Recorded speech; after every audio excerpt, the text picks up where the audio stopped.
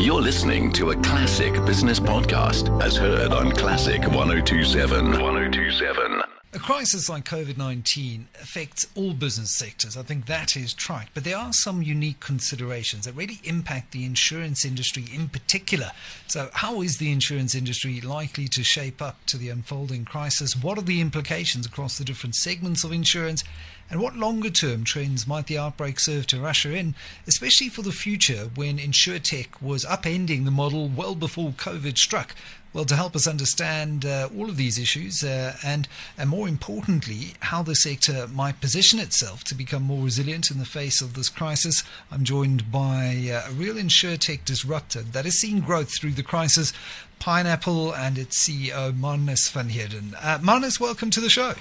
Thank you, Michael. Great to be here. Now, I'm sure when you were plotting with your colleagues back in 2016 in your little spot in Rosebank, you could not have foreseen the way the world would change 4 years down the line. And before we get to the impacts of COVID, perhaps it's worthwhile just dialing it back a little bit, because Pineapple really is one of the most innovative insurtech companies in the South African market. What was the idea back then?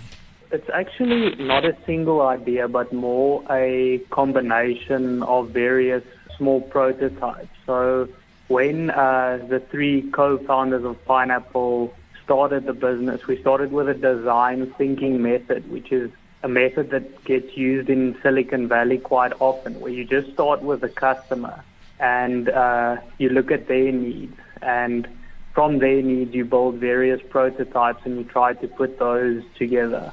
And essentially the two problems that we try and tackle is firstly the trust problem. So consumers don't trust insurance, and over the years there's been a great erosion of trust that goes both ways. The second problem that we try and solve is the access issue. And the access issue can be broken down into many components, but put more simply, it's just the ease of buying insurance. So the majority of insurance in South Africa is still sold via call centers, and we wanted to change that. And the second part of that is we believe that the products can cater for many people. So what we've done is we've actually allowed people to insure whatever it is they want in the snap of a picture. So we've done away with the need for bundle policies or policies where you need to insure everything in one go, but you're more able to insure just the items you want to. So let's say you want to insure your laptop, your cell phone, and your car. Then you can insure just those three items. And the trust issue, I think, is important because mistrust leads to fraud often, and that fraud then leads to further mistrust. And there's really no mechanism to address the fact that consumers and insurers inherently don't trust each other. There's also this conflict of interest in the way insurance is done, because the insurance company approving claims stands to profit by denying them. At the same time, if you pay claims, you also build trust as well. So, I mean, it's one of those circular type problems. How did you plant the seed back then to solve for those issues? Yeah, that's exactly what we tried to solve, is that conflict of interest. And the way that we solved it is we take a fixed fee as a percentage of premium, and that's the maximum amount we stand to make. And then there's a fee that goes to the underwriter, and this acts as sort of a safeguard or reinsurance premium for the system as a whole. And that's just to ensure that claims are always paid, even if there's more claims, then there's an underwriter to back that up.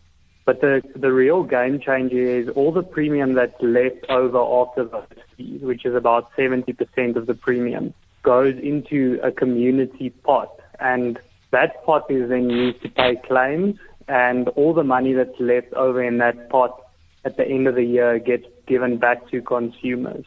That takes away that conflict of interest, where there's no longer any incentive for us to reject. It just realigns that trust, where consumers know that if we do reject a claim, it's truly because it isn't in line with the policy wording, and it's actually to protect the community, not to line the pockets of the insurer. That's an important point, because it sounds very similar to a Stokvel type model where you use the community and the sort of peer pressure of the community to impose some kind of inherent discipline and self-regulation. Yeah, so there's a lot of similarities to the Stockwell model. I think the important distinguisher is that we've got that fully underwritten component where valid claims will always be paid. And from our research, we found that one of the biggest drivers of the bad behavior in insurance is the fact that it is no longer seen as being immoral to defraud insurance companies. That you're legal, but from a lot of the research, it has been found that people don't view it as immoral anymore. And that's because they don't realize that if you defraud an insurance company, you're actually prejudicing the whole community that participates in the scheme. And that's what we want to show customers, that if you defraud your insurer, everyone's going to have to pay more premium next year. So it's actually immoral. You're not just defrauding some big company. You are actually defrauding all the participants in the insurer. It's another way of ensuring that people, no pun intended, understand the risk pooling mechanism that makes insurance work. How has the shift in behavior changed the way that people use their cars? I mean, people are probably driving less because they're working from home. How have you seen COVID change insurance consumption patterns? That's a very interesting question. I think it's changed quite fundamentally from two angles. I think the first part that it's changed is the consumer buying behavior, and there we've seen a massive flock of consumers who flock to digital and online buying, because I think there's been a massive acceleration in South Africa of e-commerce, where we truly expected that spike to be around 2014. But everyone sort of getting comfortable with e-commerce in an accelerated timeline has meant that people have become a lot more comfortable buying insurance online as well. And then the second component to it is the change in risk behavior. So from our research, it shows that driving during dangerous hours is down by about 81%. And overall driving time, which is time spent on the road, and that's a combination of less driving kilometers as well as less traffic on the roads, is down by about 74%. So the risk of owning a motor vehicle is definitely lower, because the less time you spend on the road, the lower the odds of accidents are. Mm. And that should definitely impact your insurance premium. So, yeah, we've built quite a cool product for that gives customers money back if they don't drive often during the month. That was going to be my follow-up question, because surely you're also seeing some consumers just weigh up the cost of insurance versus how frequently they use their vehicles and saying, well, do we actually need to purchase insurance anymore? How is that impacting the actual purchase of insurance? I think the important thing for consumers to understand there is that there is still quite a lot of risk involved with owning a vehicle. So you've still got your theft cover. If your house burns down and something happens to your vehicle, you still need cover for that. But I completely agree that the risk inherent to owning a motor vehicle should be less, and hence the insurer's product should compensate for that. So I would still encourage people to take out insurance on their vehicles, but definitely at a product that makes sense for you. So if you are going to drive less, have a look to see if there's good products in the market that compensate you for driving less. But just be sure not to compromise on the fundamentals of what you actually need, such as theft cover. I think another important component is third-party damage cover. So if you're on the road and you accidentally bump into a Lamborghini, do you have third-party cover to cover that? So I think it is still a vital part of someone's financial strategy. It should take a different form at the moment. Especially if you're driving in parts of Pretoria close to certain well-known politicians and businessmen who do business with those politicians, and your chance of bumping into one of those uber expensive German sedans increases exponentially. Now, what sort of growth have you witnessed in the build-up to COVID and then since COVID, which really plays into this insure tech disruptor type business model that you had been developing prior to the pandemic? Yeah, so I think our timing has been quite fortunate in this sense. We've really seen growth rates that we didn't expect at all this year, especially. We were aiming for around 200% growth for the year, which was fairly ambitious target, but we've managed to grow by just over 150% so far in the first 5 months. And we just expect that trend to continue. I think with especially the COVID risks, a lot of the brokers in the traditional model, as people are struggling to get to their customers and service them in the appropriate manner. And minus the other difficulty, of course. I mean, yes, the business model. You are lucky in a sense for the business model to be really future fit and ready for this kind of disruption. But a lot of that is also coming through hard work, the right kind of mentoring and coaching in the startup environment. You were fortunate enough to be coached by two brilliant minds in business insurance and entrepreneurship, Achim Kleinert, who's the CEO of Hanover Re Africa, and Wayne Wheatley, the founder of Parrot SA. What role do they still play in helping a startup such as yourselves navigate a difficult period like COVID-19, where even the most established businesses found it very difficult to adapt to this new world of working remotely and having to worry about the COVID protocols? How did you manage that transition? So I think there was definitely a mind shift in that period. I think we were quite fortunate in the sense a lot of our communication was already done by digital channels. So everyone uses tools like Slack or Trello to keep each other up to date.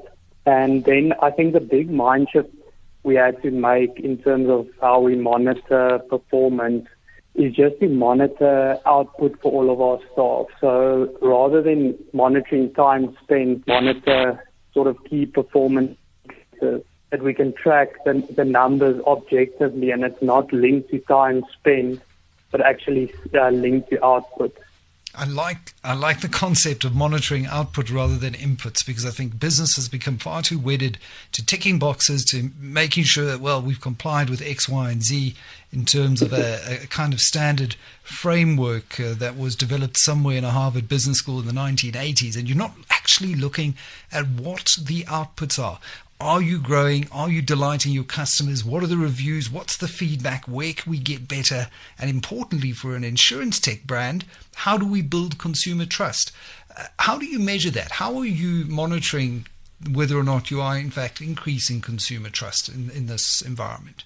Yeah, that's a very good question. So that sort of builds into that framework of objective measurement that we use.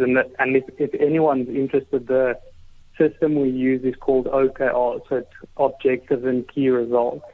And it's actually a methodology that was pioneered by Google. And what we do as part of this process is on a daily basis, each team has certain objectives and key results that they need to meet, and those objectives get tracked on a daily basis. So everyone can see how they're stacking up against versus what we set out to achieve. Probably the most telling way that we track this consumer trust is through customer ratings, so peer reviews.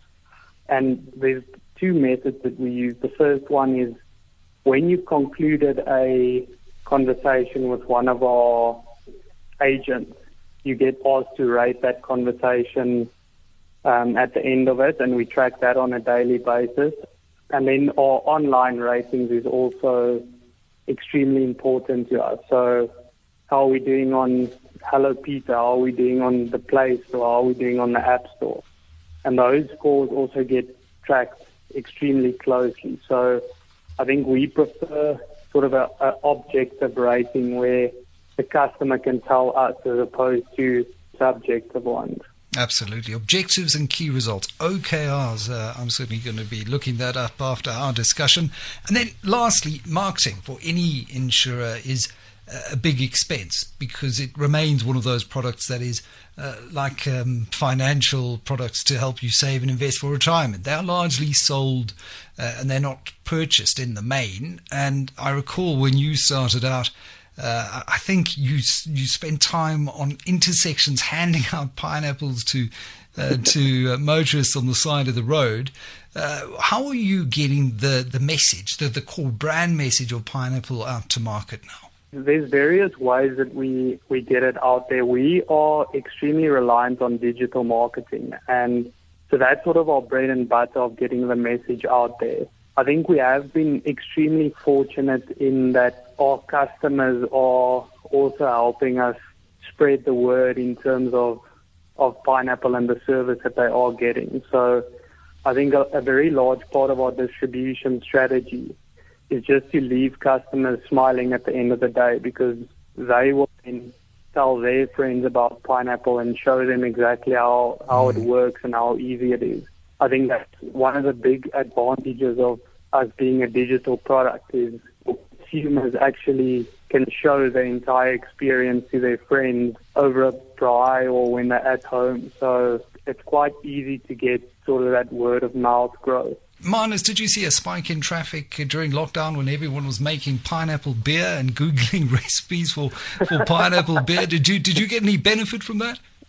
No, unfortunately, it was something that was considered by our marketing team, but the risk-averse insurance people, we decided to rather steer on the side of caution with that one. I think that would have been a gigantic leap to go from Pineapple Beer into Pineapple, the insurance brand at the time. Marnus van Heerden, CEO of Pineapple, talking about how COVID has changed the insurance game, how they have responded in kind, and the sort of systems and processes that they're using. OKR is the one that stands out for me. Objectives and key results to measure the outputs of your business, because for too long business has focused just purely on inputs and not managed the other side of the equation. You're listening to Classic Business.